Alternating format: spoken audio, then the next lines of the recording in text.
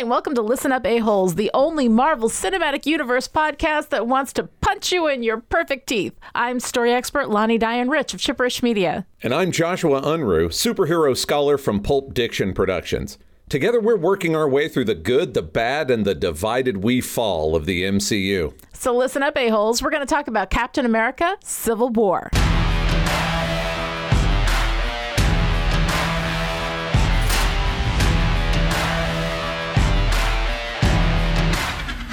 All right, so Joshua, before you get started on all of your amazing Civil War comic stuff that I am very much looking forward to, we have an announcement for our listeners.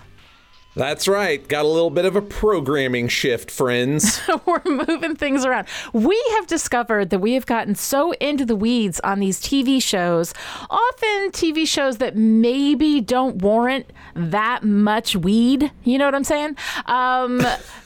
That we've gotten so into the weeds. We've kind of been missing a lot of the stuff. We by the time we get back to the movies, I mean, I know me, I have forgotten completely what happened in the previous movie or what the storyline is. And as the movies and the TV shows really do not tend to cross over that much or affect each other that much, as we see by the fact that Alfre Woodard, who plays Mariah Dillard in this freaking universe, is also apparently has a doppelganger running around whose son was killed at Sokovia, which we will discover as we discuss Civil War.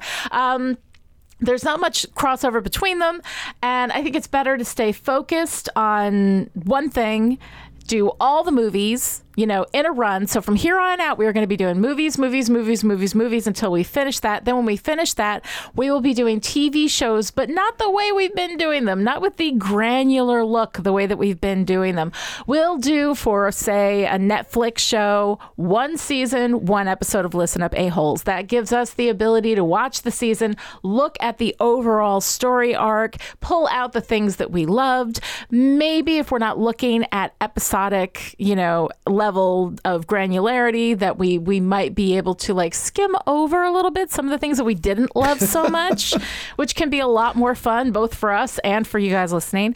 So that is the plan right now. We have the schedule. If you go to chipperish.com and do a search for calendar, you will see the calendar there that pulls in directly from our live updated Google Calendar, which every time I need to make a change, I update it there. So if you ever want to know what we are doing, you will find it there. That will have our schedule moving to the end of 2020, at which point we will have covered, I think, most of the TV shows, all of the movies up until that point.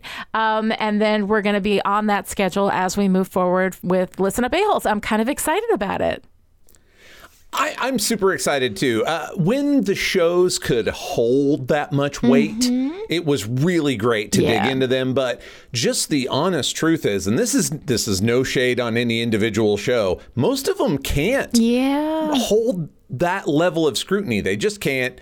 And I like looking at the Netflix shows as one long narrative, because even when it doesn't work, that's pretty obviously what they're doing. Here's an 11-hour movie. Go nuts, you know.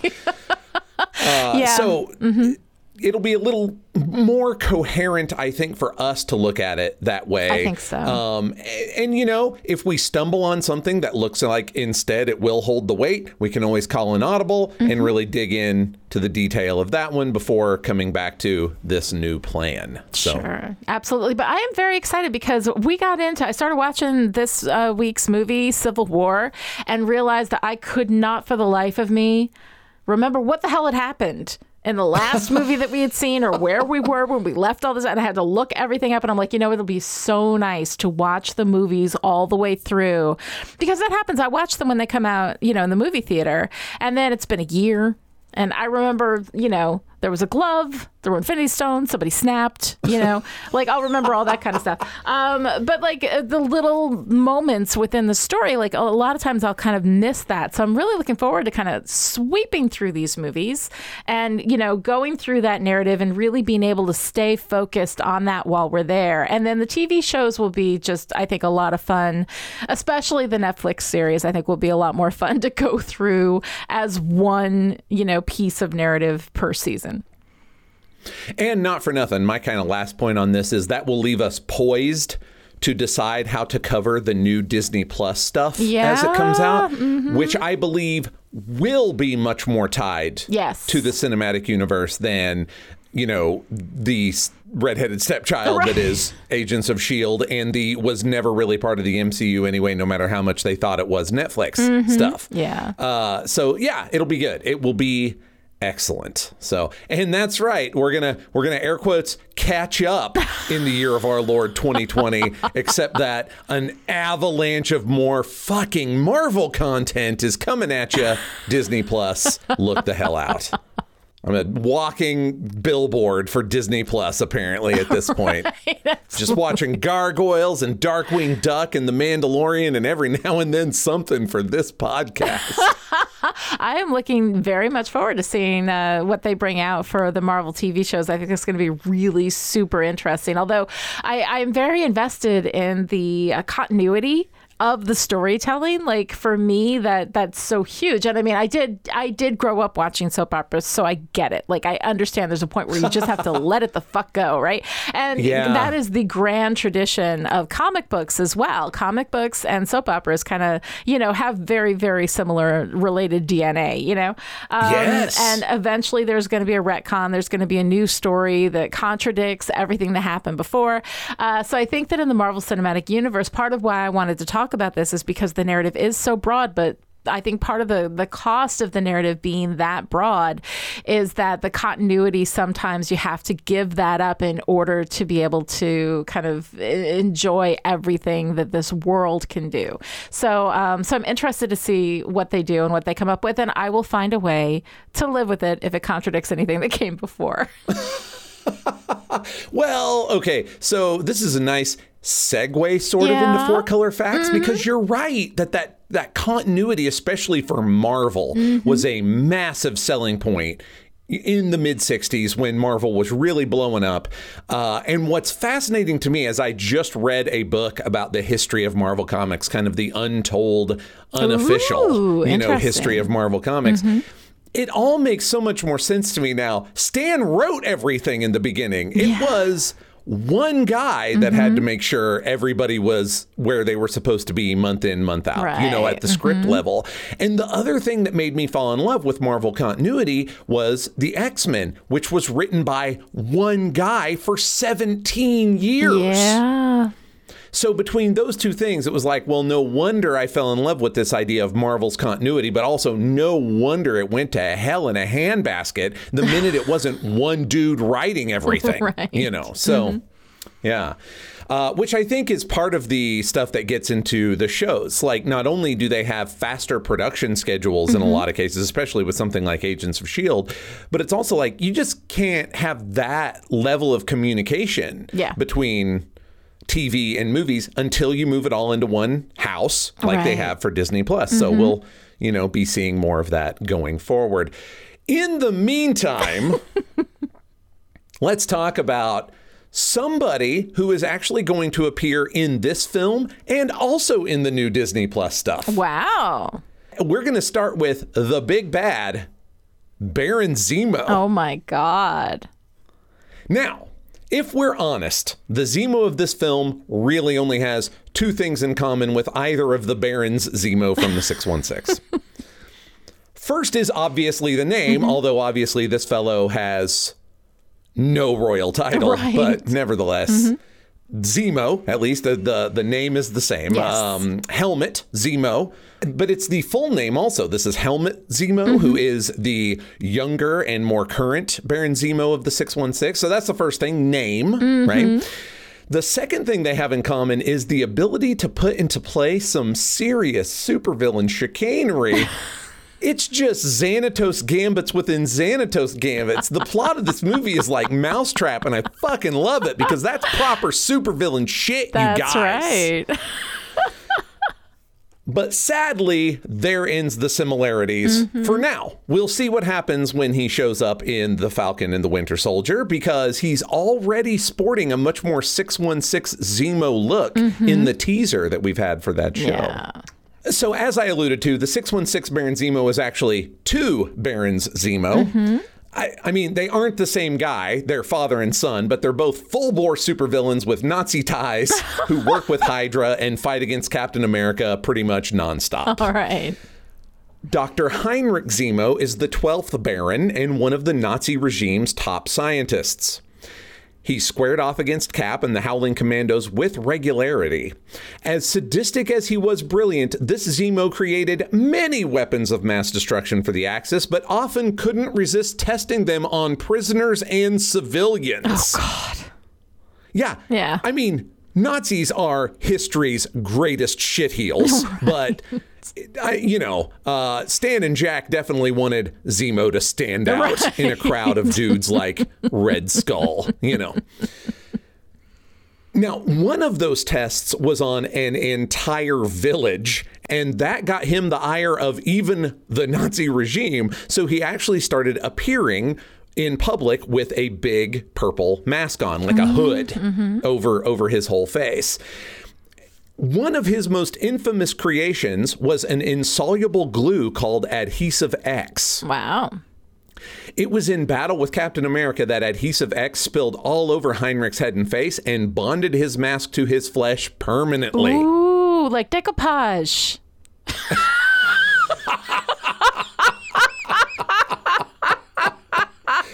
Cosmic justice decoupage. Right. Hey, Nazi shitheel. Have some super glue all over your hood. It's a little Mod Podge right in there. Put some dried flowers. Absolutely. It'll be lovely.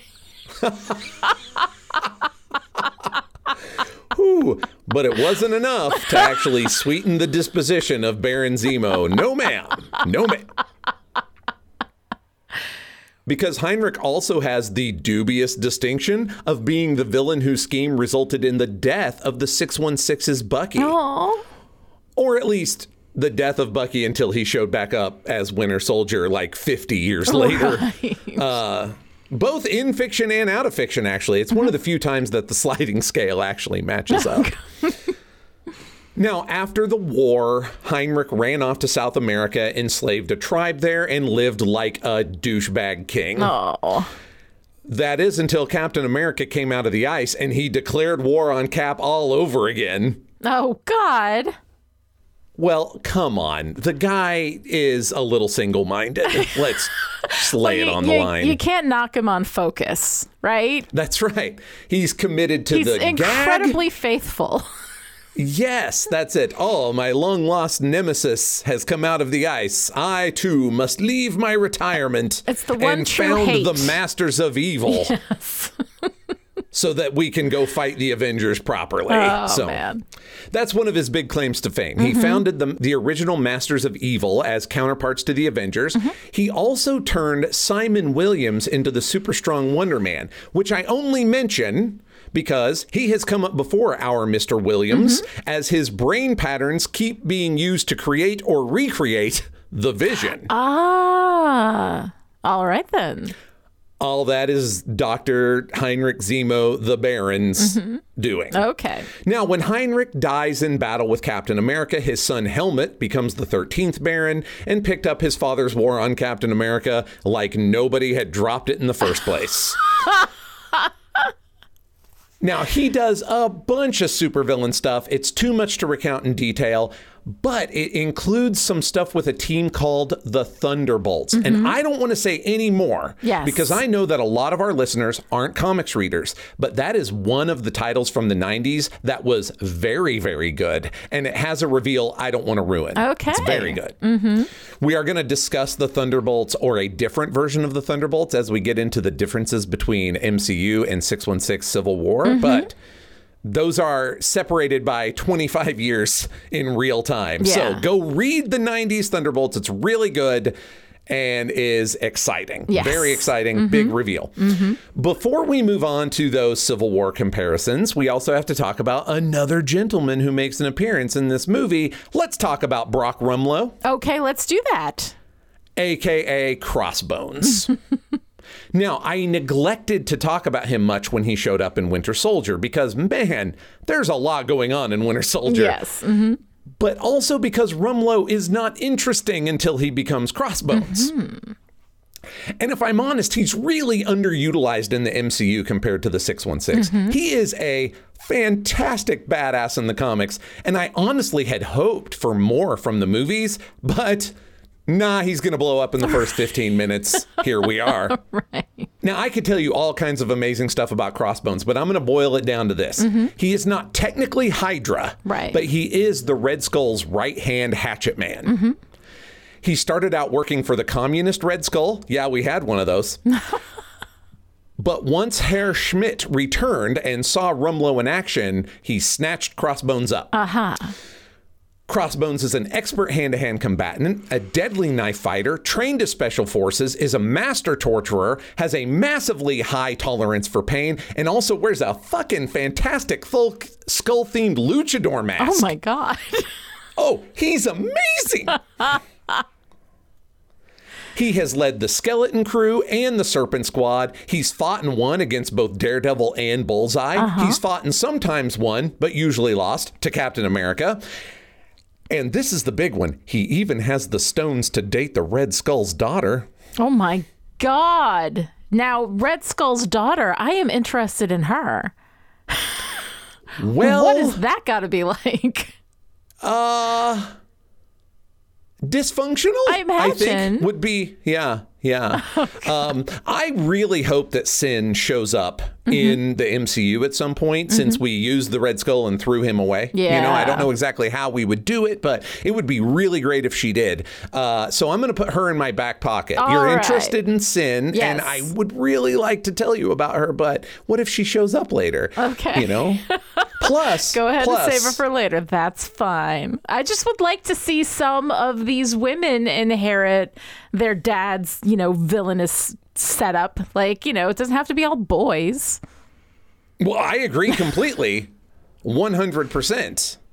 I mean, clearly men in charge fuck everything up. And I submit to you the storylines of both the 616 and MCU Civil War to demonstrate that fact. But it's a lot worse than the 616, Lonnie. It's pretty bad.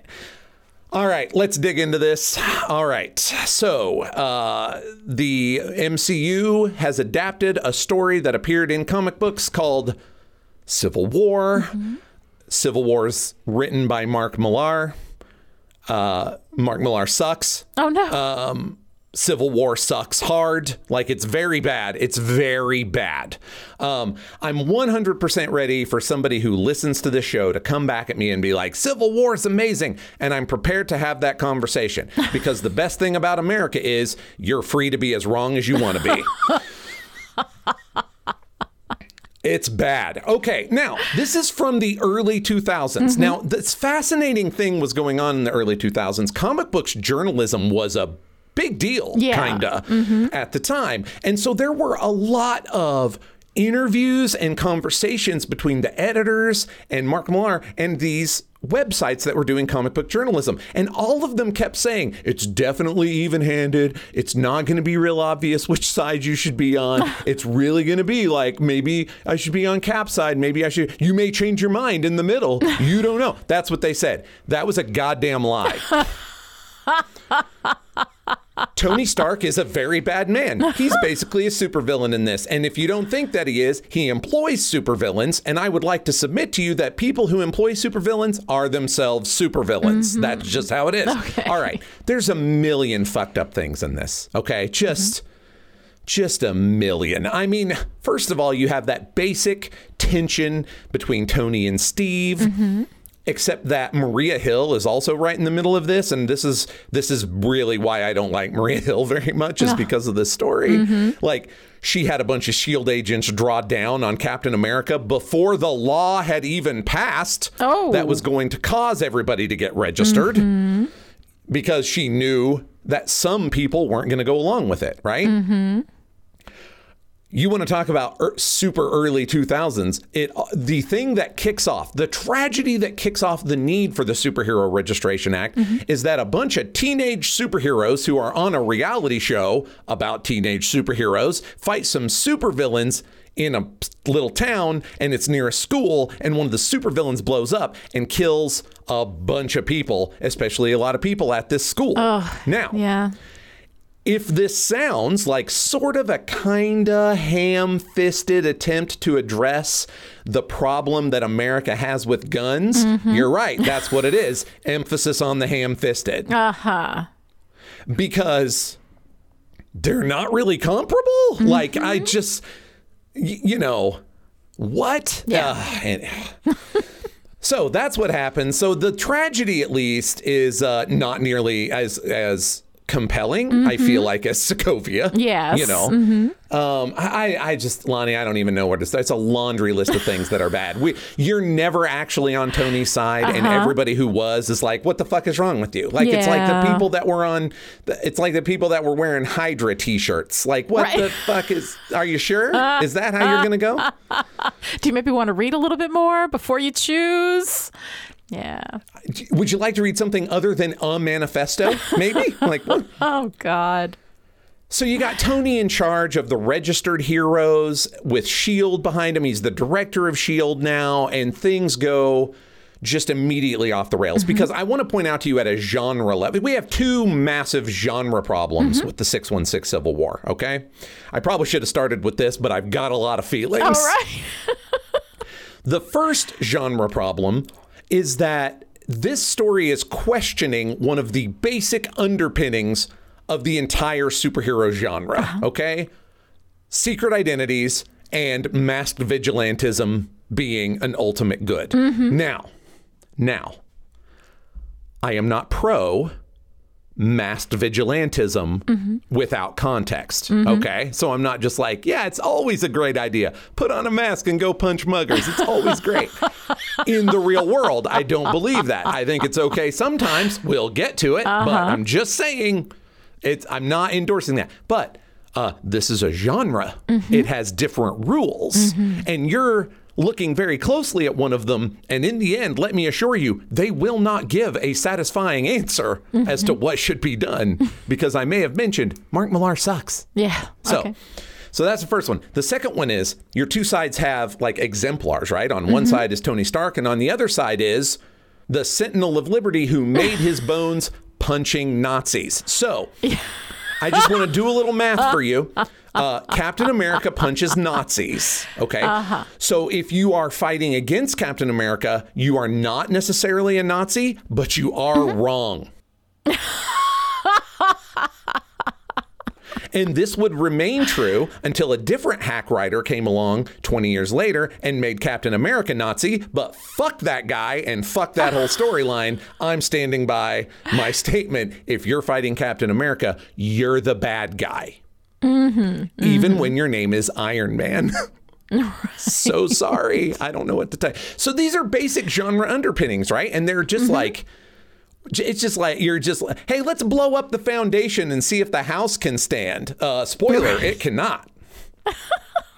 There's also a bunch of like inexplicably, shockingly racist shit. Like, oh, God. I'm sure nobody sat down and was like, let's write some racist shit, but they did it anyway. It happened. Ugh, yeah. Thor was dead at the time. So we come to discover that Iron Man had saved a strand of his hair and cloned him. Oh. And then kind of gave him a robot brain and kind of a robot Mjolnir and sent him out to fight the rest of the secret Avengers that Captain America was leading. God, he's Dr. Frankenstein. Yeah, I may have mentioned Tony is the bad guy, and it's not even a question because at the time they called him Clor, short for Clone Thor, right? I think later he got the name Ragnarok, but stop trying to turn this sow's ear into a silk purse, you guys. So in Clor's first outing, he kills Black Goliath.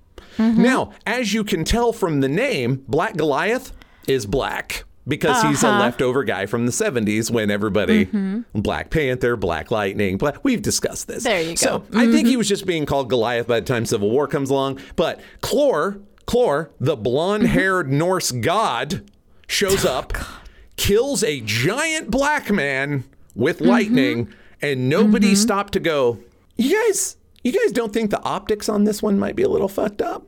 Oh, do you? God. And I can tell that nobody thought that because in the very next issue, they are burying Bill Foster, a.k.a. Goliath. They're burying him, still giant, in a big-ass hole in the ground, and they have him wrapped in what looks like big black tarps or trash bags and chains. Oh. Okay. Oh, God. Yeah. It's a really good look. Like, at the time, there was a lot of, yeah, are you guys sure? From those of us that were reading. But let me tell you what, that has aged like fine milk. So, Jesus. Yeah, it's not great. Oh, God. In the midst of this, you also had Tony Stark basically emotionally blackmail Peter Parker into revealing his secret identity on national television because he was on Tony's side. Oh, my God. To start with. I mean, Tony is a villain. Yeah, he's not a good guy. Oh, Jesus. Yeah. It's not great. Now, this is not Mark Millar's fault, but the undoing of the reveal of Spider-Man's identity would become a huge thing that involved a supernatural divorce by way of a pact with the devil. So I just want to point out that is not Mark Millar's fault. However, this emotionally manipulative reveal of the identity set us on that path because we all knew that genie was going to have to go back in the box somehow, except that's actually more like toothpaste in the tube. You can't do it. Oh, my God. When Peter comes to his senses and decides like, oh shit, I'm fighting against the guy who fought Nazis. I should defo be on that other side. When he tries to leave, Tony won't let him and sends his team of Thunderbolts after Peter, which by the way, are all supervillains with collars on them that will blow their heads up if they start doing anything too supervillainous. Oh, my God. Now, I want to point out to you, this is Tony Stark's super genius, okay? He sent at least 2 or 3 of Spider-Man's specific own villains to go get him and bring him home. So, yeah, that's going to go great. Real smart. So there's that. Oh, my God. And they didn't realize that Tony was supposed to be the bad guy? Like, the people writing this didn't realize how incredibly villainous all of this stuff is. The heroes are defined by the fact that they don't put mechanisms on people, no matter who they are, that will blow their heads off. Well, clearly I concur, but... Oh, my God. Lonnie, I don't know what to tell you. I've been having a lot of conversations with people in the lead up to recording this show, and I have to tell you that we literally cannot decide if Mark Millar is blindingly ignorant, staggeringly cynical, or just really inept. Like, it's impossible to tell. Oh, my God. Yeah. Okay, I got one more. Oh, my God. I actually have a million more, but I'm going to go with just one more. Okay? All right. In addition to the rest of this brilliant plan that Tony was enacting that tore the whole Marvel universe apart, Hey, let's definitely make everybody who has superpowers sign up with the government. What if they don't want to fight crime? Too fucking bad. They still got to sign up with the government. Oh, wow. The government having lists of people that it deems interesting or concerning. That always works out, McCarthy. Yeah. Anyway. Yeah. Part of all this, Tony enlisted the assistance of other super geniuses who should have known better, like Mr. Fantastic, Dr. Reed Richards of the Fantastic Four, and also Hank Pym, a.k.a. Ant-Man, Goliath, Yellow Jacket, inmate of an asylum number, something or other. I mean, I'm just pointing out Hank Pym's not a super stable guy. Maybe don't let him plan your government stuff, Also, why didn't he show up and shrink Bill Foster to a normal size so they could put him in a coffin in a normal sized hole instead of chains and black tarps? Just asking. Reed Richards' big clever idea was for them to build a super prison. We'll get to that in the MCU Civil War. Also a shitty deal there. To build a super prison, mostly for superheroes who didn't sign up for the registration thing, and then keep it in another dimension where they couldn't escape. That's right. Reed Richards created interdimensional superhero Gitmo. Definitely on the side that you might think is right.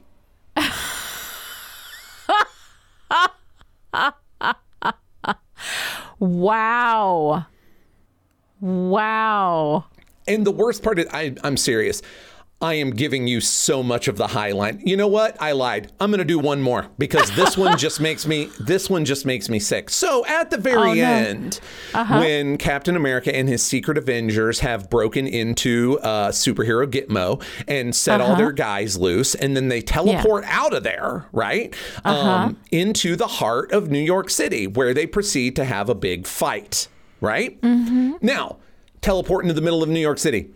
Not the best place to go for a big fight, right? I feel like Captain America and Cloak, who was doing the teleporting for them, probably smarter than that, but maybe the writer isn't. So, you know, heart of New York City. The other reason he wanted it to be the heart of New York City is so that at the end, when Captain America has basically beat the living shit out of Tony Stark and has him just down on the ground, which is also very reminiscent of the end of this movie, he is tackled. Captain America is tackled by a bunch of cops and firefighters and paramedics. Because this was the early 2000s, so we were still very, very focused on first responders and what they represented post 9/11. And so a bunch of, air quotes, first responders tackle Captain America and convince him that he was wrong to be resisting Tony Stark this entire time. That's why Captain America, who had won the Civil War, gave up. Oh my God. Yeah, pretty garbage. Not great. Oh my God. Was pretty terrible the day it came out. Let me tell you what, reading it in the year of our Lord 2019, lots worse. Lots worse. Oh my God.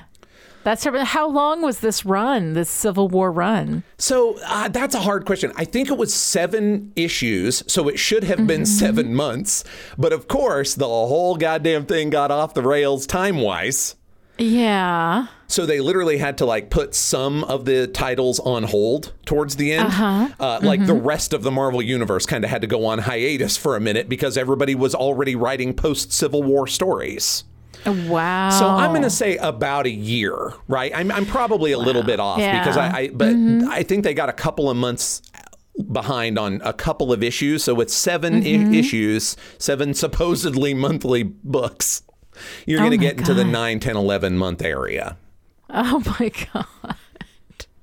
It was quite a time to be alive, let me tell you. Wow. Well, I'll tell you something, though. I'm feeling much, much better about discussing the movie. First of all, I think this movie is very good.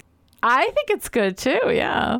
Second of all, I'm not sure that we could find a better example of continuity distillation to the positive. I don't know that we could because the basic idea of, well, we'll call it Civil War and Cap will be on one side and Tony will be on the other. Are we going to use any of the rest of this? Absolutely not. It's shit. Why would we use any of this? Yeah. Well, we'll use the superhero Gitmo, but we'll do it a little different, you know. A little bit different. A little bit different. Yeah. Very rough. And for anybody who got glazed over in the middle of that, I apologize, but holy crap, it's real bad. I don't recommend you reading Civil War. Don't do it. It's crazy. I kind of have a inclination. Like, I feel like I want to read it now because it's just so... It's so bad. Well, the thing is, the art's gorgeous.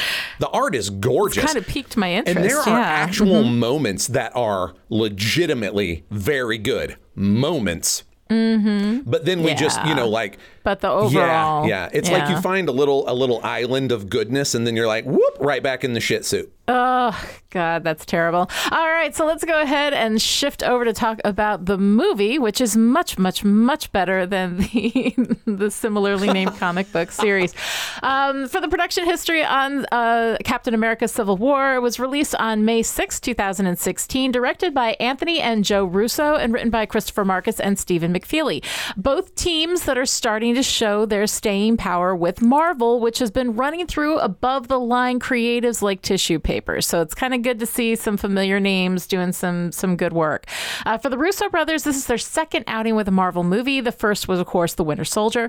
For Marcus and McFeely, this is their third Marvel movie as writers. They wrote the first 2 Captain America movies, and they also served as showrunner creators for both seasons of Agent Carter, which, as you know, if you've been listening to this podcast, quite good. Big fans. So they've, Yeah, they've been doing some really, really good work. Whether it just took a while for Marvel to swipe right on the right creators that could handle their meddling, or they just learned how to step back or whatever, the combination of Marcus and McFeely and the Russo brothers has proven to be pretty successful between all the Cap films, and Avengers, Infinity War, and Endgame. And the kind of money these movies make, it feels almost tasteless to talk about. It feels kind of like trashy to talk about it. The first Avenger in 2011, while being one of the best Marvel movies at the time it was released, was only kept from last place in box office performance with its paltry $370 million take. Only one that was lower than that is The Incredible Hulk, which only brought in an incredibly disappointing $263 million at the box office. These are both crimes. I renew my displeasure with both of those stats. Yes. That's ridiculous. Because those are some of the best. Those were two really, really great movies and did not do that well. The Winter Soldier in 2014 did not break $1 billion, but did much better than the first Avenger, taking in a respectable $714 million. I mean, not a lot by Marvel standards, but good enough. It's starting to be a little embarrassing in 2014, and in 2019, it's like, it's a damn shame, Winter Soldier. You hate to see it. I know, right? And then Civil War in 2016 was the first Captain America movie to break $1 billion, coming in at $1.147 billion. Like, that's insane. Avengers, the first Avengers was the first one to break $1 billion. And it's just been one of these things that a lot of these movies have been able to do since then. The Avengers movies all do break $1 billion. I believe it was, I have this all on a list somewhere that I think it was Infinity War broke $2 billion, and then Endgame even blew that out of the water. It was like 2.4, something like that, 2.5 billion. Like, billion. Yeah. It's how much money this franchise represents is almost, I can't even wrap my mind around the amount of money that goes into these movies. Yeah. It's kind of insane. And you can see it in all of the things that they fucking destroy throughout this movie. Just everything, every single one of those dollars is going into destroying some town somewhere, and it's kind of crazy. But let's go ahead and get started talking about this movie. I guess we can start with the division, right, between Tony and Cap. This idea of, we have to register all of the super people, feeling bad about, of course, what happened in Sokovia. We have been watching the Avengers rip through cities and towns and places and people, like tissue paper for a really, really long time. And now we're finally addressing the idea of the collateral damage. And I don't think that is an easy idea to address, and there is a point, too, in this movie where Cap is ready to talk to Tony about, finding some kind of compromise here. And then Tony's just like, nope, and pushes his way through it. And Cap turns around and says, no, I'm not doing this, So I find it kind of an interesting division. I think that more so, apparently, but than the comics, much, much more so than in the comics, you can kind of see where both sides of this argument are coming from. Did you feel like you could? Yes and no. It's certainly. A little bit. Yeah. Right? Certainly the effort put into making these two sides seem at least somewhat reasonable is astronomically higher, galactically higher than was done in the comic book, right? Right. At the same time, and this is actually a kind of interesting shift for me from when this came out in 2016 to 2019, is that I am more and more leery of just handing basic peacekeeping decisions over to big military industrial complexes. Now, it's been quite a while since I was a fan of that concept as a whole. But when Cap says, it's like, what if they tell us not to go someplace we should go, or stop us from going someplace we ought to go? I'm like, yeah, that shit's going to happen tomorrow. That will happen. Oh, absolutely. Yeah, it's not really a question. Yeah. Now, again, there are some genre underpinnings here that put me in a place where I am much more willing to accept massed vigilantism, But one interesting big shift is that none of these Avengers really have secret identities. Like, if they really want to just go get them, they have their address. Yeah. You know? Right. It's not quite to the level of secret identity problems. It's more about, the power that they bring to bear and being completely unregulated. And the worst part for me, I'm very interested to hear how you feel about this, since we have somewhat differing views about Tony Stark. But the worst part about this is that Tony's not in it for the right reasons. He is not in it because it's the right thing to do. He's in it because he feels guilty. Right. All of it is about his guilty feelings. About assuaging his guilt. Yeah, yes. Absolutely. Well, I mean, and the first scene with him is him talking about erasing the trauma, rewriting the history, right? Yeah. Going back and making what you did not what you did. And you can't do that, Can't do and it. the thing is that like there are so many complicated discussions to be had around like both sides of this argument, but essentially when it comes down to it, nothing about giving control over to the government is going to prevent this kind of, of civilian casualties. I mean, the fact is, I believe that governments have shown themselves to specialize in civilian casualties to a grand degree. Yeah. And they are not the kind of people who actually keep the peace. So I understand the idea that there needs to be something, that we need to do something to prevent these kinds of casualties.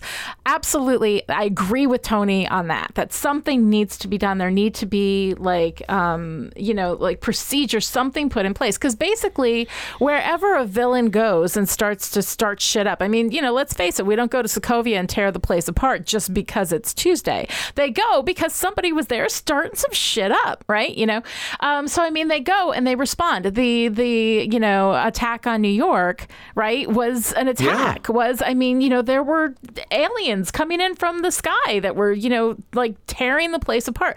Those people would have died anyway, and the Avengers came in and saved more people from dying. Yes. That said, I think that for me, my issue with all of these, casualties comes from an extra textual place. Like, we are constantly writing these extensive action scenes that just destroy the fuck out of everything. It is like, is there a building? Is there a person? If it's a building, we can tear it down. If it's a person, we can kill them. There will be blood and rebar all over the place. Like, once the Avengers are done having their little fight, and the Avengers fighting each other in this way. Tony shooting missiles at Hawkeye? Like, what? Well, I mean, I'm fine with that, actually. Okay, I get it. But Hawkeye, I mean, talk about punching down. Like, seems a little much. Yeah. Hawkeye is a bowyer. Like, he just shoots people like with the arrows. Like, he's not superhuman. He doesn't have vibranium all over the place. He can't so all of this stuff becomes after a while just so ridiculous. And what they're fighting about seems like the kind of thing that if you sat down and had a conversation about, okay, is this the best way to actually prevent unnecessary casualties, or is it the best way to look contrite so that the government can, first of all, grab more power, because this is a tremendous power grab on the part of the government, and do some PR. Like, is that what this is really about? Because the route to PR, if you're actually trying to make the changes that will in effect do the most good, then the PR is going to be slow and people are going to hate you for a while, because you gotta wait until you prove it, And so instead of having a discussion about and I realize that's not a fun movie, that's diplomacy. That's a UN meeting, right? I get it. That's not the fun movie. But Sure. It seems like such a stupid fight, because clearly, if anybody knows that the wrong person to put that kind of power, the wrong hands to put that kind of power in are governments. There's just no way. Yeah. Yes. Okay. Tony wouldn't know that. Man, right? I mean, Cap would be more likely to trust the American government because he at least has this patriotic sense that America is right and good, Well, except Tony he lived through knows. Winter Soldier. Well, yeah. So, yeah, now he's got a little bit more. Now he's got a little bit more knowledge. But I mean, I think out of any of them, Cap would be more likely to trust the government than Tony. That's really interesting. There are some personality things that do get a little bent out of shape here. Like, this is one way that I can say, so obviously this is 100% about Tony's guilt because he's not using his brain. This is a man who made weapons for the government, and those weapons turned out in the hands of people that were not the United States government, you know. Right. Maybe giving giant weapons like the Avengers to governments is not trustworthy, Tony. Isn't that the thing that you literally decided to stop doing, right? Exactly, right. So he's not thinking rationally. It's all about his guilt. I mean, and I think that's textual. I think he so. doesn't sign the Sokovia Accords except for the visit from Alfre Woodard. Right. You know? Now, on the Cap side, I do think discovering... Well, first of all, Cap was very uneasy with S.H.I.E.L.D. at the beginning of Winter Soldier. Yeah. And then when he finds out that they were Hydra... Yeah. And that basically everything is Hydra. Yeah, he's going to be like, Yeah, I guess at this point, I guess post Winter Soldier, I can definitely see Cap, you know, having some reservations about that sort of thing. But I think it's more in his makeup to be kind of glibly naive about the good intentions of various governments, especially the American government. You know, more so than like Tony, who's seen all this, you know, like really nasty. He's seen some pretty nasty sausage get made, you know? Yeah, sure.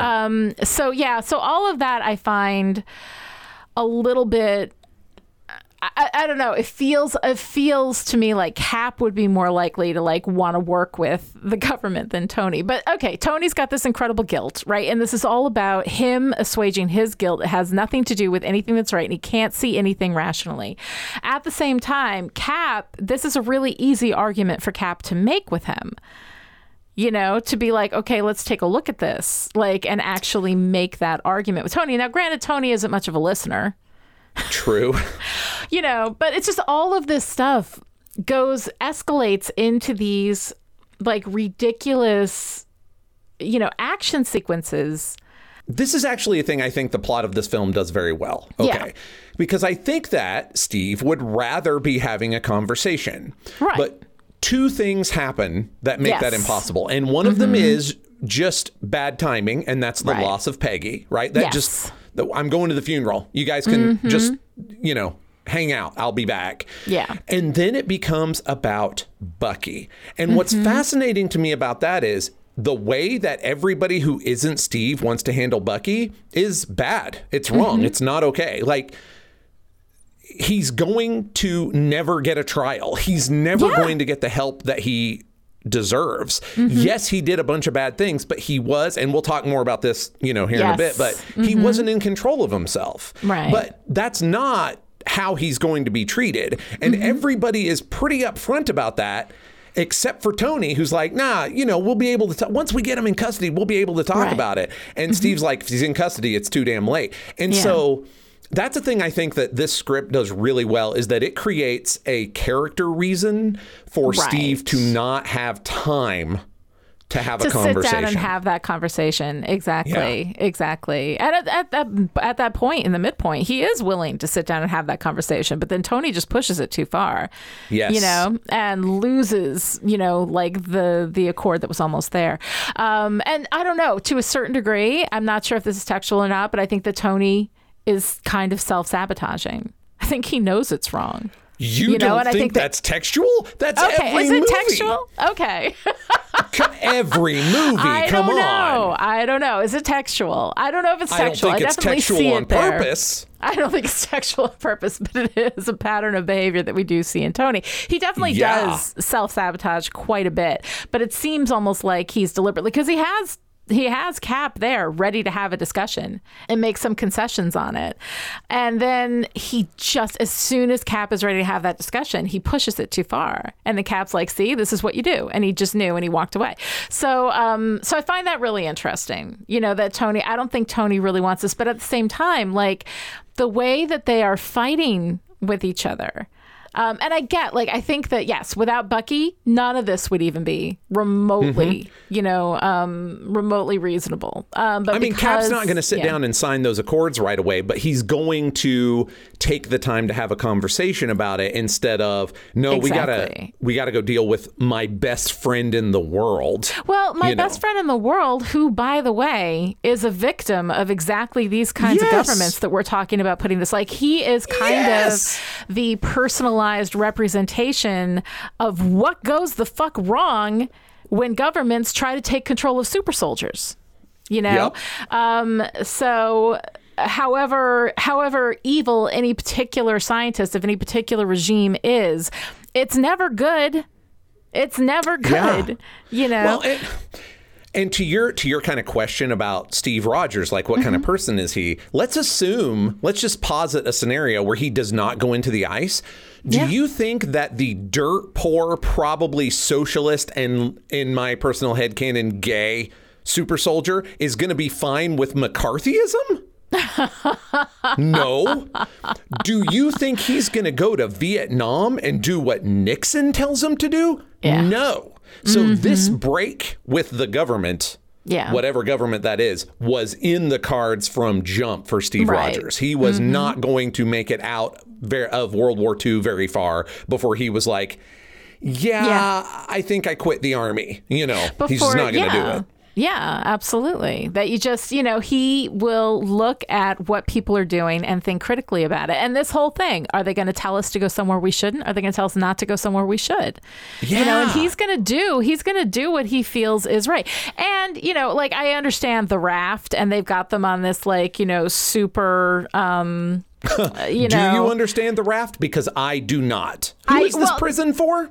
Well, first of all, clearly it's been around for a while, so they've been thinking about housing supervillains or superheroes or superpowered or whatever on this place. But I mean, that is an evil looking. That is not a place where they're looking to house friends. I mean, that's a lair. That is a lair. That is a villain's lair. It is owned evil. by General Thunderbolt Ross, by the way, also not a good dude. Not a good dude. Yeah. Yeah. And also, I want to really land on that prison for a minute, because the question of who was this built for is really important. Yeah. One of the things that I have complained about the MCU is that their villains are about 99.9% garbage. Okay? Right. One reason that they're 99.9% garbage was it was a choice. People come to these movies for the heroes. We don't need to make interesting villains. Well, you're fucking wrong, but okay, at least I get it. Exactly. But it also leads to a place where we don't have a bunch of people in rhino suits or with freeze rays robbing banks, which means that this prison was built for the Avengers. There's no other option. Right, because there's no those supervillains that are at that level. You got Thanos out there, but he's a space villain. He's not here. We haven't really dealt with him. Same problem for Loki, really, Yeah. And he got extradited anyway, right? I mean, that was all above board and legal. So who are you building this for? We don't even have the Vulture and the Shocker yet, because that's going to happen in Spider-Man Homecoming.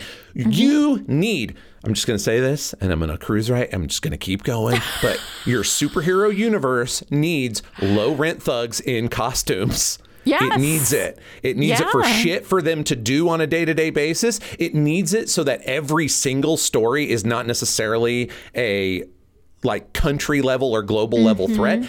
And you need it so that when you have things like super prisons, they are not obviously villainous lairs. Obviously created to house the heroes, exactly. To hold them back.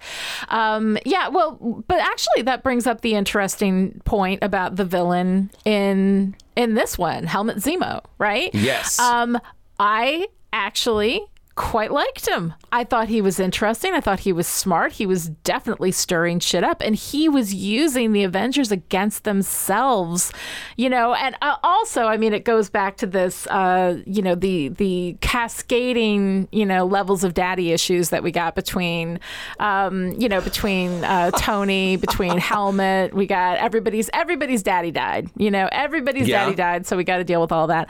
But I actually really liked Helmut Zemo. Also, also freaking love the name Helmut Zemo. That is an awesome name. I realize that comes from the comics, but that was darling. I love it.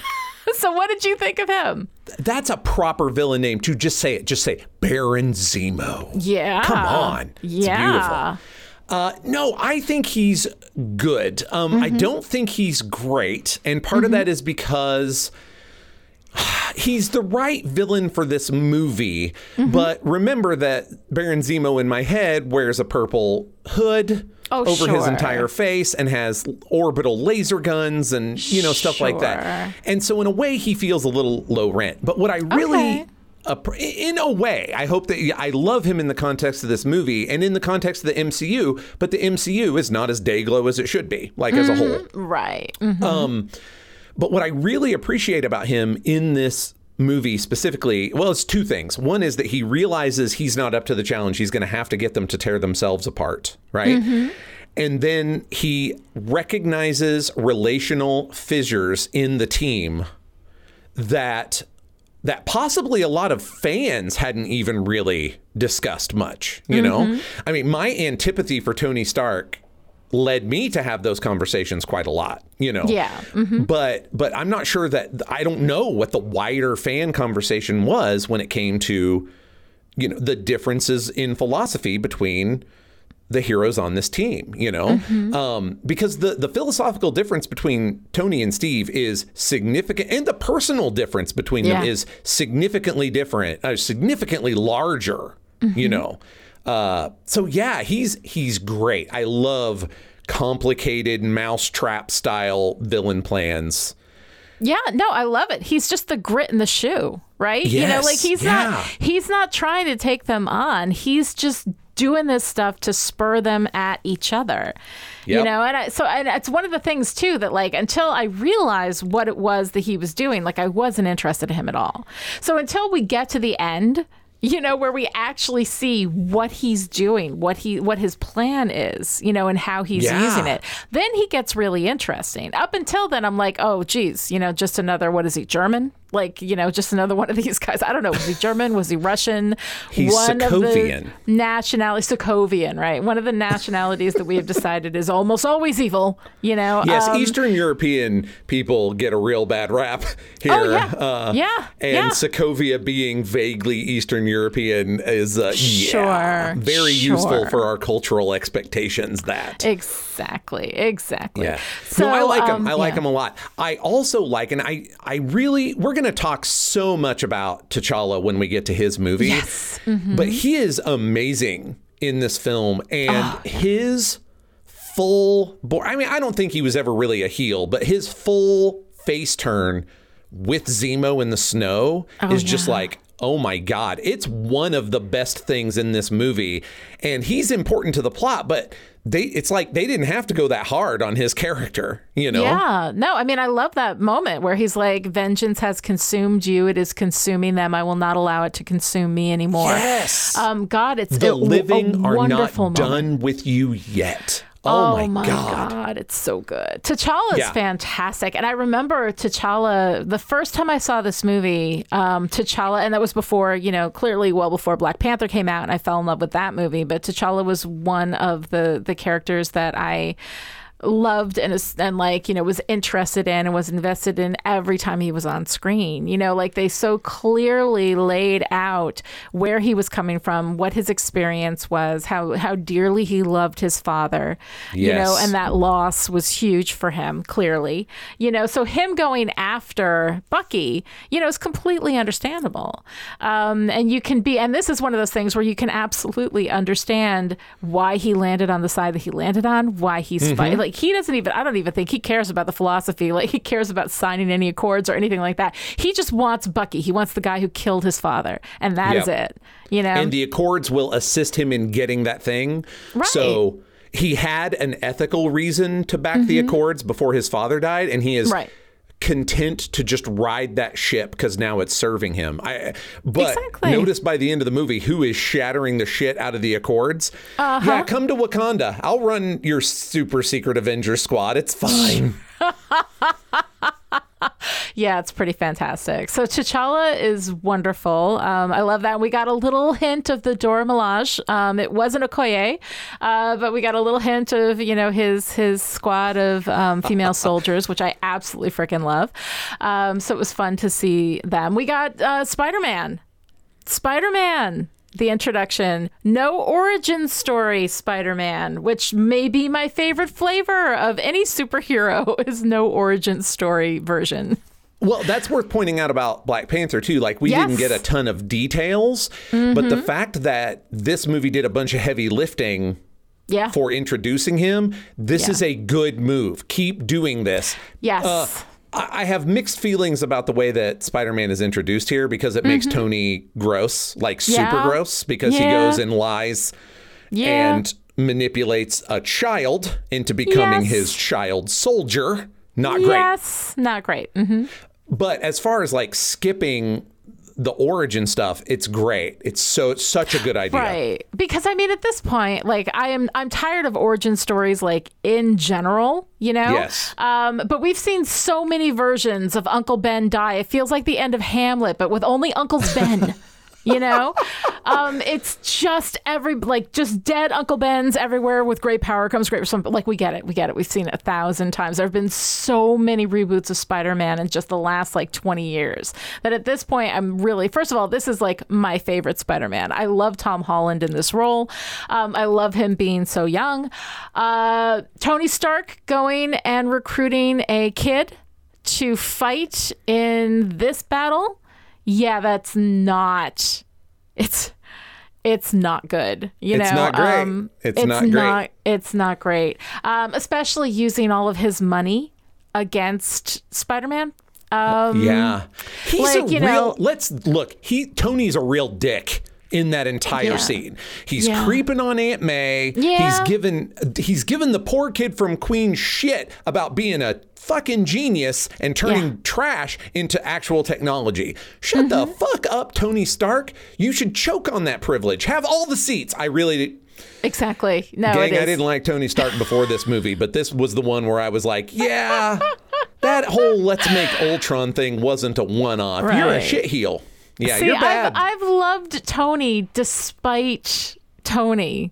I think it's Robert Downey Jr. In all honesty, I really think it's Robert Downey Jr. I think if Tony Stark was played by anybody else, I think I would hate him, viscerally hate him.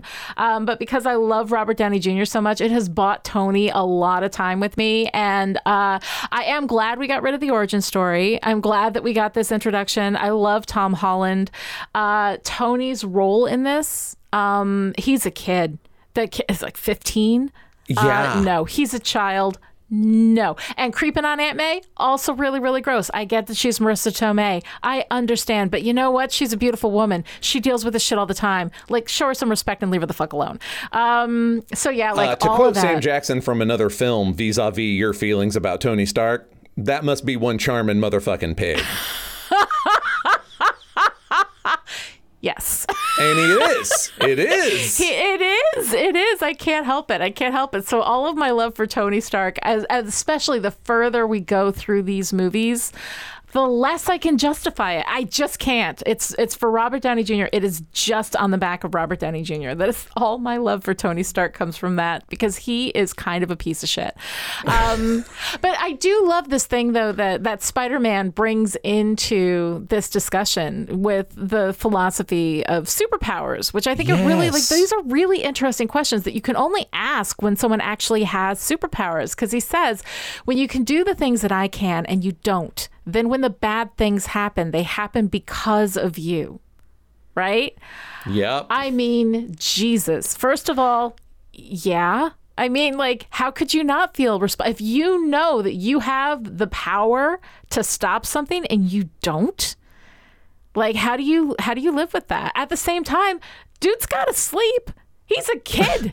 You know? Yeah. And for him as this little kid being the one who is talking about this in terms of his moral and ethical responsibility, that is a weight. I mean, that is a weight for this kid to carry. And Yeah, I really and appreciate also, that. That's pure Spider-Man in my veins right there. Oh, I know. That's always the Spider-Man deal, you know. That was actually an interesting thing I realized in the regular Civil War in the comics, right? They have Peter reveal his identity, and he says, he actually says on national TV, he's like, my name is Peter Parker, and I've been Spider-Man since I was 15 years old. And it wasn't until he said that, and he's much older, obviously, in terms of the 616 at this point, but it wasn't until that moment that I realized that there is literally no one, not even Captain America, that has more experience superheroing than Spider-Man, and he has done it 85% all by himself. All by himself with a strong, like, moral code. Yeah. Right? And as a child. Like, this started as a child. Peter Parker... and, you know, we see this in Into the Spider-Verse, which is a movie that I hope we'll discuss at some point because it's so freaking great. We're just going to do it because it's awesome. We're just going to do it because it's awesome. At the end of the movies. We'll do an extra for Patreon people, and then we'll... Oh, speaking of which, that's a good place to put in our pitch for Patreon. Please go to patreon.com/chipperish or patreon.com/Pulp Diction Productions to show us your support and keep Listen Up A-Holes free and ad-free, as well as everything else that we both produce. Joshua, tell them some of the things that you're doing over at Pulp Diction. Well, I have a bi-weekly podcast about the entire DC animated universe. And if that doesn't sound that attractive because you've seen Man of Steel and Batman versus Superman, I understand. But the DC animated universe is phenomenal and had basically been phenomenal since it jumped into the world in 1992. So my film critic co-host Caleb and I have already finished Batman the Animated Series, and we're now bouncing back and forth between the new Batman Adventures and Superman the Animated Series. But we're going to cover it all eventually, except for the Zeta Project, because that was a garbage idea. Don't Google it. I also do a show called Superhero University, which is somewhere between a lecture and a book club. I'm a really big fan of doing that show, but it's very research intensive. So there's sometimes big, long breaks between when I do several episodes, but they are deep dives into almost panel by panel in some cases, comic book stories, right? We did Captain Marvel when Captain Marvel came out. I'm currently working my way through Grant Morrison's Batman opus. So those are the two biggest shows that I do over there. If you love superheroes or think you might love superheroes and want to hear all the literary stuff that's going on within that genre, then an animated discussion where we talk about Batman, Superman, and eventually the Justice League, that's for you, and so would be Superhero University.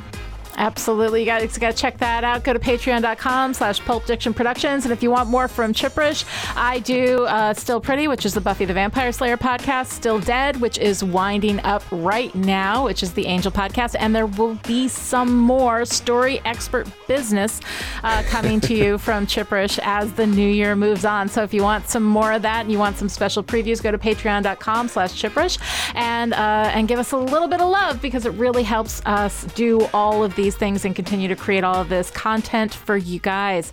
All right, so coming back to Peter Parker and Miles Morales and Spider-Man in general, that Spider-Man, I think, is like the magic combination of the most vulnerability in a superhero character, which is wonderful, and vulnerability, as I've talked about to anybody who's listened to any of my storytelling podcasts or any of my podcasts ever at all, vulnerability is the most powerful thing that you can give a character. And the way they give Peter Parker his vulnerability, I think, is just he's so incredibly like wide open. He is one open, raw nerve, and you just feel it for him. He feels everything so deeply. He has such a strong sense of what is right and what is wrong. And, he carries that guilt about Uncle Ben with him, forever. Mm-hmm. And ordinarily hitting that same guilt button like over and over and over again is something that would tend to irritate me. But with Peter, I think it's about so much more than just, losing Uncle Ben, which is huge, but it's about this philosophy. When you can do the things that I can and you don't, then when the bad things happen, they happen because of you. Like that one line of superhero philosophy, I think creates so much vulnerability in these characters that they just can't ever be normal. And being a superhero has got to suck on a certain level. You know, I mean, look at their lives. Their lives kind of suck. So, I find that whole philosophy such an interesting question, and it comes from this kid. I love it. Yeah. Yeah. I think that there's a glimmer of guilt in Tony in that moment, because that whole thing about when bad things happen, they're your fault if you don't stop them certainly sounds a lot more like Steve Rogers than Tony Stark. And if there's ever a moment when he might go, you know, maybe a child soldier's a bad idea, that's the moment. But he does it anyway, because that's Tony Stark, baby. Right. Yeah, that's great, kid. Let's go ahead and get you suited up, right? You know, I mean, Jesus. But, you know, for Tony, like, he does feel, you know, responsible for it. But it was actually like all the people who died because he was trying to stop a bad person from doing something. Of course, if you really wait, Tony? Yeah. Well, if Did you really we forget who made Ultron? No, sorry, I was just going to make that point. I was going to say, but if you really think about it, if you actually think about it, Tony was kind of just putting this, you know, very nasty genie that he created and put in a bottle and broke the bottle back in another bottle. So he was kind of cleaning up his own mess. So I mean, he definitely should feel, you know, hella responsible for everything that happened. Ross is a total dick about the Battle of New York. He is wrong about the Battle of New York. Yeah. He may have something of a point with the events that happened at the beginning of Civil War and Scarlet Witch. Yes. Maybe. There's a conversation to be had there. But the biggest thing that causes the Sokovia Accords is Tony's pet project wanting to murder Tony. Yeah. Okay. That seems like a really reasonable psychological reaction to me, too. Like, if I found out that I was made by Tony Stark, I would be like, I got to kill that motherfucker. I got to kill that guy. Yeah, I can understand that. But even so, like, any reasonable person is going to look at Thunderbolt Ross and be like, this is a power grab. Right? No.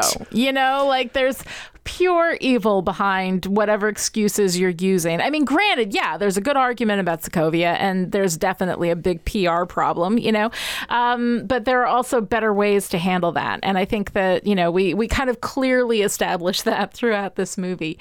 But one of the things, though, that I kind of wanted to talk about, and this is something that we talk about like a lot in my other podcast, because, you know, Buffy the Vampire Slayer and Angel, you see people getting possessed by demons, you know, and when you say get possessed by a pack of hyenas and eat the principal, you know, are you then, how responsible are you for what you do while under that influence? And of course, in the Buffyverse, we have established not responsible at all, unless you're a vampire. That's a whole different other discussion.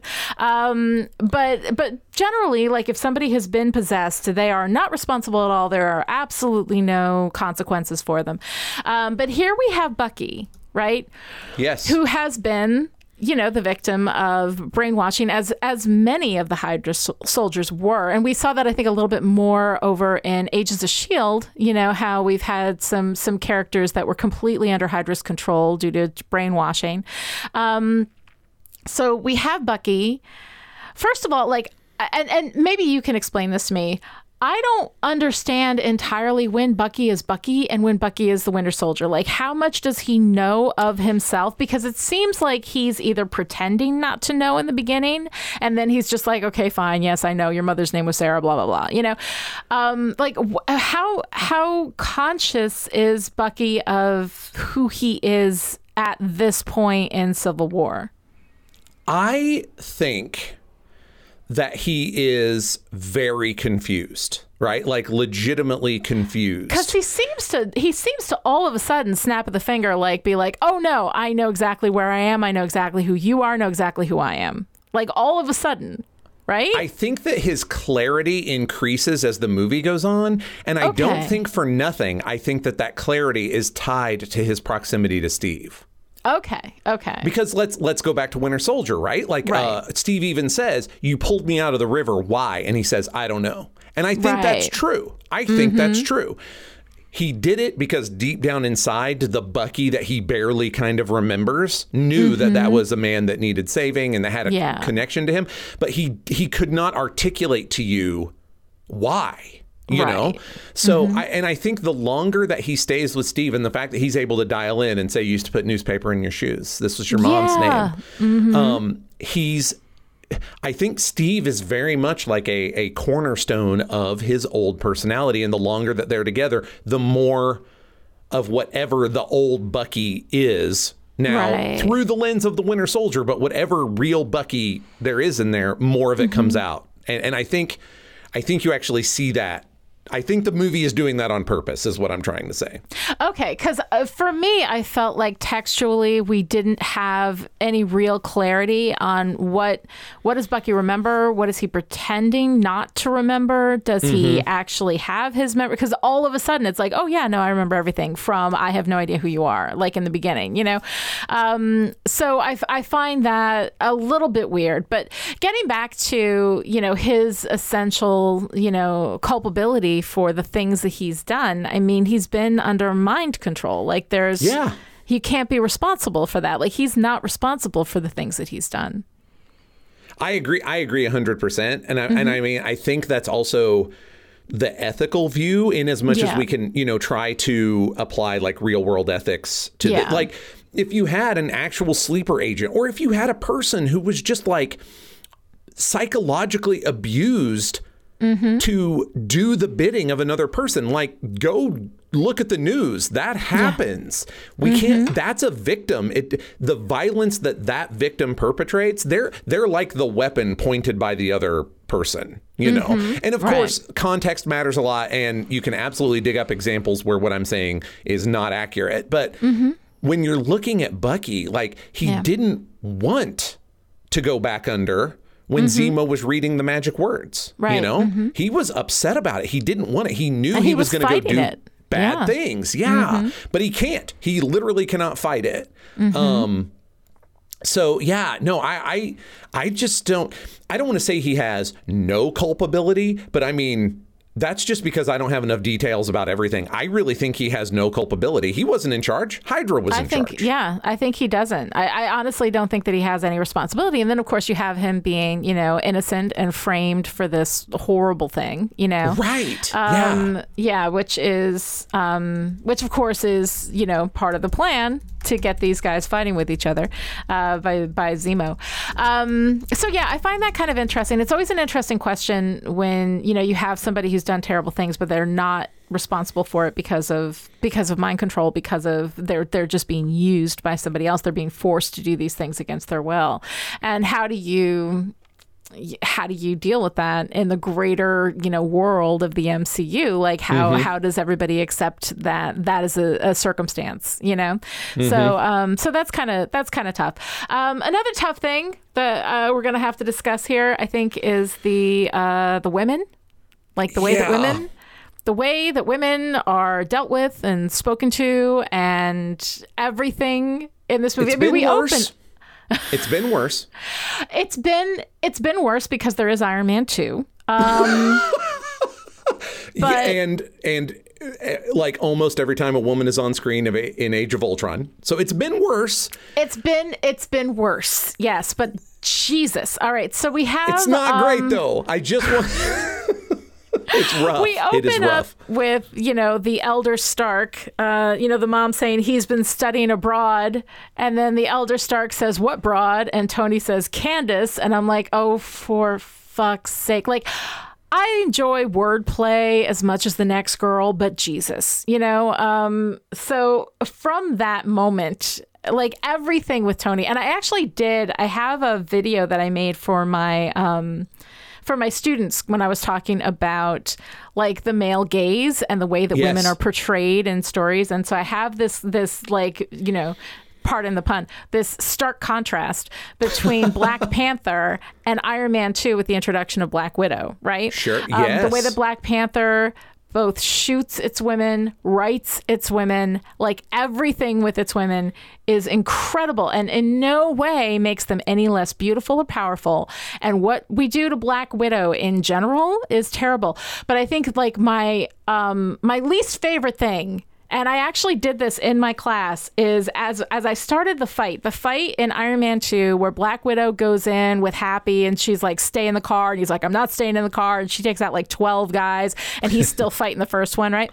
So in that scene, right, we have, I swear to God, I think it's at least 4 and maybe 5 times where she basically does the muff move, right? Where she takes down a guy with her vagina. She takes his head in between her thighs and twists around him until they're both, done, and then knocks him down or whatever, right? And this is the thing, like you never see Captain America take somebody's head between his thighs and ride him like a mechanical cow, like, right, a mechanical bull. It's crazy. So like as I was watching this, I'm showing this to my students. I'm like, look how many times she takes a guy down with her vagina. And every time it happened, I would hold up my hand with 1 finger up and then with 2 fingers up and then 3 and then 4 and then 5. And it's like I made my fucking point. Like the way that they shoot women, the way that they have women fight. And like, I know somebody's going to come at me with martial arts. Fuck that. I'm sorry. You don't have to do that.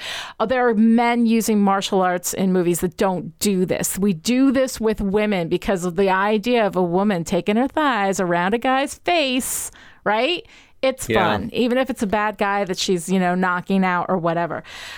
So every time Black Widow does that particular move, it makes me just furious. Like I just see red. And the fact that men never do that, if men can fight without doing that degrading bullshit, then so can women. Thank you very much. So that drives me crazy. The other thing that drove me nuts here is Scarlet Witch's, Wanda's essential agency, right? First of all, she thinks that everything is her fault in Sokovia, which, by the way, was not. She thinks everything is her fault in Lagos, right? Which is the incident that starts all of this. She blames herself for that. So she takes like responsibility for everything and yet has apparently no essential agency. Tony decides that she needs to stay in Avengers HQ with Vision, right? And so Vision, yes, he's making her paprika. She's still a fucking prisoner, right? So she's like, okay, well, I'll stay here. I guess I'll just stay here with you. Then, so she's fine and she's happy just staying there. Then Hawkeye comes in and, throws a few arrows around, right? And says, you're coming with me. And she's just like, oh, okay, I'll go with you, And then Vision comes back and says, no, you must stay. And she's like, well, blah, blah, blah, like, I don't want to go. And then she's gone with Hawkeye after that and throws Vision through how many, floors of this headquarters, to get out. So I don't understand why she needs a man to tell her where she wants to go and what she wants to do. Why is that? And that whole scene, like we never actually find out what she wants. We find out what all the men tell her to do. And then she's like, okay, I'll do what you say. Okay, I'll do what you say. Okay, I'll do what you say. Meanwhile, she is probably the most powerful of them all, and while her power does seem to take something out of here, it also, and while her power does seem to take something out of her, it does seem to be, fairly inexhaustible. Like she gets a little tired, but she's still able to throw 45 cars at Tony Stark and knock him out, So, and also what happened to her ability to alter people's like realities as well? I mean, can't she do that? I'm assuming that she's not doing that anymore because that is a villain power. As an ethical consideration. I get that. Mucking with people's brains is almost universally a villain power, except in Professor X, except, by the way, Professor X is a supervillain. Just put a pin in that. Okay. But so I assume she's not doing it because that would be bad. Like it would make her a worse person. Thing. Yeah. Right. And she's got ethical considerations. That's great if that's her choice. Like, that's the thing. Like, I feel like she's just being told what to do, where to go, and where to stand throughout this entire thing. Yeah. And I find it really irritating because you know what? Wanda is incredibly powerful and she doesn't need anybody to tell her anything. She can make up her own mind. And I would much rather, I would have been much more interested in where she landed on either side of this divide if it had been somewhere that a man hadn't told her to stand there on one side or the other. Now, I'm going to admit that this might be my personal anti-Hawkeye bias, but I have always watched this movie with Hawkeye filling the role of a phone call, right? That Steve just had to call her, but he couldn't call her. He's busy with all these other things, right? And she's under house arrest. He can't just pick up the phone. What's he going to do? I know. I will send the most useless Avenger like a singing telegram to let her know that she's in a bullshit situation and she should come hang out with me, right? Yeah. And part of the reason I feel that way is one of the few times that she is not being condescended to is when Steve is talking to her at the beginning and is saying, look, we fucked up collectively. And you just came in at the end. Like, you're the most visible part, but we all fucked up. And not everybody gets saved all the time. You've got to be able to live with that, or you can't do this job. Not really a pep talk exactly, but like a fantastic But a talk. reality check. I mean, it is a reality check. And like this idea too, like, or you can't do this job, but not doing the job. If we go back to the philosophy of Spider-Man, if you can and you don't, you know, so like they don't have that kind of choice. It's not like she's, you know, working at the Walmart and she can just be like, well, I guess I can't do this job anymore. You know, I mean, that's a big ask, you know, it's crunchy. It's crunchy, right? That, because you might be looking at the question of what can't means. Like if you emotionally cannot handle this, you know, it sort of doesn't matter how good a concert pianist you are. If you have crippling stage fright, you can't do it. You still can't do it, right? If you can't accept that there will be failures and losses, get out of the game. You know, and the way, I mean, and Spider-Man's a great example of this because he actually can't live with not being able to save everybody, and it eats him alive constantly. But that's where he lives. That's not healthy. You know, so I really think, I think depending on the character we're talking about, and I would actually have a lot of fun with this, digging into what can't means for them, you know? And I think Steve was giving her the out. Like, damn good and well, he knew somebody in the war that had no business being there and came out worse for it, you know? Anyway, so that's why I always just kind of like, well, obviously Tony is being a condescending dick because Tony's awake. And I don't love the Vision. I hated him. I hated all of his shit in Age of Ultron. It was a big hack job and I didn't like it. And the fact that he shows up here and he's all like, I have smoochy face for you, so obviously you should let me patriarch you. No. What is the smoochy face with Vision and Witch? I mean, I know that we see this. I know that this happens. Like, I mean, I've seen the movies, but like, what is that? I mean, I don't know. It doesn't make any sense to me. I don't get it. I don't get it. He made her paprikash. Like, it was shitty paprikash too. Like, I don't get it. I think that we can chalk this up to the whole you can't pick who you fall in love with thing. But I'm just going to let you know that's also happening because that's big comic book juju. Yeah. But if anybody had any idea how to actually build a romantic relationship beyond I'm hot, you're red, let's be hot together. Like, what is that? They do not put the time in. I agree. They don't build the if you build the relationship, then great, but freaking build the relationship. Like these romances that are just based on two people of the opposite sex, by the way. I don't believe that we've had any kind of variety in our romances at all. That when you have these two pretty people who are, in a space together, they're just automatically supposed to be in love. Even though I see nothing in either of these characters that make them particularly right for each other, it irritates me every single time. It's not great, and it further undermines Wanda's already extremely tenuous agency in this movie. Exactly. It's so irritating. So all of that drives me crazy. But here is the big like end of the podcast question that I have for you. How is this a Cap movie? This is an Avengers movie. This is about the Avengers being torn apart. 2/3. Okay. How do you argue 2/3 a Captain America movie? Just because it's Bucky that's motivating it? Yes. I mean, the actual conflict of the movie is centered on Steve's stuff, right? Yeah. Now, there are other world building issues that they bring in to kind of put a finer point on it and to like turn the pressure up, you know? And obviously we're doing some other heavy lifting with character stuff because like Tony is just guilty about all of this. You know, that's why he's decided to not be that guy anymore, except he's just going to be that guy who's guilty. So, you know, I've been over it. I'm just saying. Generally speaking, when all of the Avengers are together having a conversation about what they should do, it's an Avengers movie. But the rest of the time, it's a Captain America movie and the antagonist is Tony Stark. Yes. Now, Zemo's pulling the strings, but the actual frontline, you know, antagonist is Tony Stark. So if our protagonist is Cap and our antagonist is Tony Stark, then it's a Captain America movie 2/3 of the time. 2/3 of the time. Because I got to admit, 1/3 of the time, it's an Avengers movie where they're talking about what they should do collectively, right? But when that goes off the rails, it goes off the rails because of Cap-specific reasons. Yeah. Yeah. No, That's I think my you're right. argument. I think you're right. Oh, I think you're right. I will absolutely accept that argument. I want to say it's all a Cap movie from top to bottom. That's what I want, but it's just not true. And I think that's fine. I think they actually pretty elegantly transition most of the time. You know, it's pretty obvious most of the time when we're doing Avengers things versus when we're doing Captain America things that the Avengers happen to be around in, you know. Right.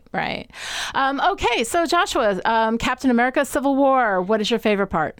Okay, my favorite part, and look, just let me preface this with saying that I know I have on this episode and on many previous episodes bagged on the moral vacuum that is Tony Stark. Okay, I know. But A, I'm right. And B, there is a moment in this movie where Bucky Barnes, in one sentence, proves that he is a more moral creature than Tony Stark will ever be, possibly all the way till the end of Endgame. We'll get there. And it's the moment when he says, I did many bad things, right? And Cap says, but you weren't, I forget exactly how he said, you weren't in control. It wasn't your choice. And Bucky's response is, yeah, but I still did them. Right. And this is also a conversation you guys have had some on Angel in terms of vampires, because I think there is a little overlap here where it's like, he does remember doing the bad things. It wasn't his choice. It wouldn't have been his choice if it had been his choice, but he still remembers them. And remembering doing the bad things when you are no longer under that influence, a good person is going to be guilty about that. They're going to have to work feel through your that. own complicity in that. Absolutely. Even if rationally, your complicity is 0%. Exactly. Right? Yeah. But that's still living in your memory. And the fact and Sebastian Stan, I don't know. I love this casting. He was kind of hit or miss for me as Bucky in the first Avenger. Like, he was fine. But man, between Winter Soldier and this, he's just bringing it home. And he's just doing that, like, that 1,000-yard stare with his face is almost emotionless, but his voice is just like, yeah, but I did them. And it just, I don't know, that moment, I mean, there's a lot of great stuff to love in this movie, but that moment just made me go, that's why he's one, to go back to a Winter Soldier conversation, that's why he's one worth saving. That's it right there. Yeah. And in contrast with some of the other moral choices that certain other parties in this film are making, I feel that the contrast is, as you said, Stark. Yeah, absolutely. Lonnie, tell me about your favorite part. As ridiculous as it is, as much as I don't really enjoy these extended action scenes, the fight in the airport. There's something about, we had all these like little groups and honestly, Scott Lang's ridiculousness I found amusing. I freaking love Spider-Man being like, "Hey, Captain, big fan." Oh my gosh! And just oh god, you got a metal arm. That is so cool. It's just so, he's know. a perfect 15-year-old. Yeah, I think it is. I think honestly, it is not just the fight in the airport, but Spider-Man in that fight in the airport doing his best, and he's the one, right? He's just webbing them. Right? He's just webbing them. He's just knocking Scott Lang over at the knees. Like, he's not trying to hurt anybody. He's not throwing missiles at people. He's not like, he's just webbing. He's like, we'll just have the discussion once your hands are tied so we can talk. You know, like, I love everything about Spider-Man in that fight. I think it just honestly is one of my favorite things. And it makes the action sequences, which I tend to glaze over during. They bore the hell out of me. It made it a lot more fun. I've said this before. I think I've cracked the code of when you're going to care about action sequences. Yes. Mm-hmm. And it's when the character stuff is coming through the fight. Mm-hmm. Every time. And we have so many great character beats in this fight. Spider-Man's, of course, the best example because he's just overwhelmed by the whole thing and has no idea what he's doing and is not cool even when he's not in the suit, you know? Yeah. But you also have it between Widow and Hawkeye, you know? Are we still going to be friends? Depends on how hard you hit me, you know? And you even have it in super short moments, like when Hawkeye's like, "Hi, I'm Clint," and T'Challa's like, "I don't care." I know.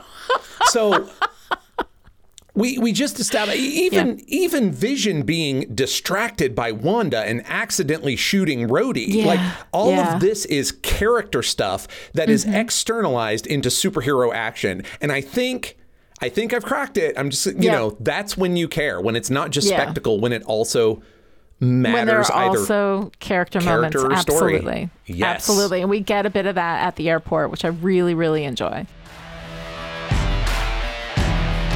All right, if you enjoyed this conversation, would like to join in, come find us on Twitter. I am at Lonnie Diane Rich, and Joshua is at Joshua Unruh, and the hashtag is ListenUpAholes. This episode of Listen Up A-Holes was brought to you by Chipperish and Pulp Diction producers who support us on Patreon at the power producer level.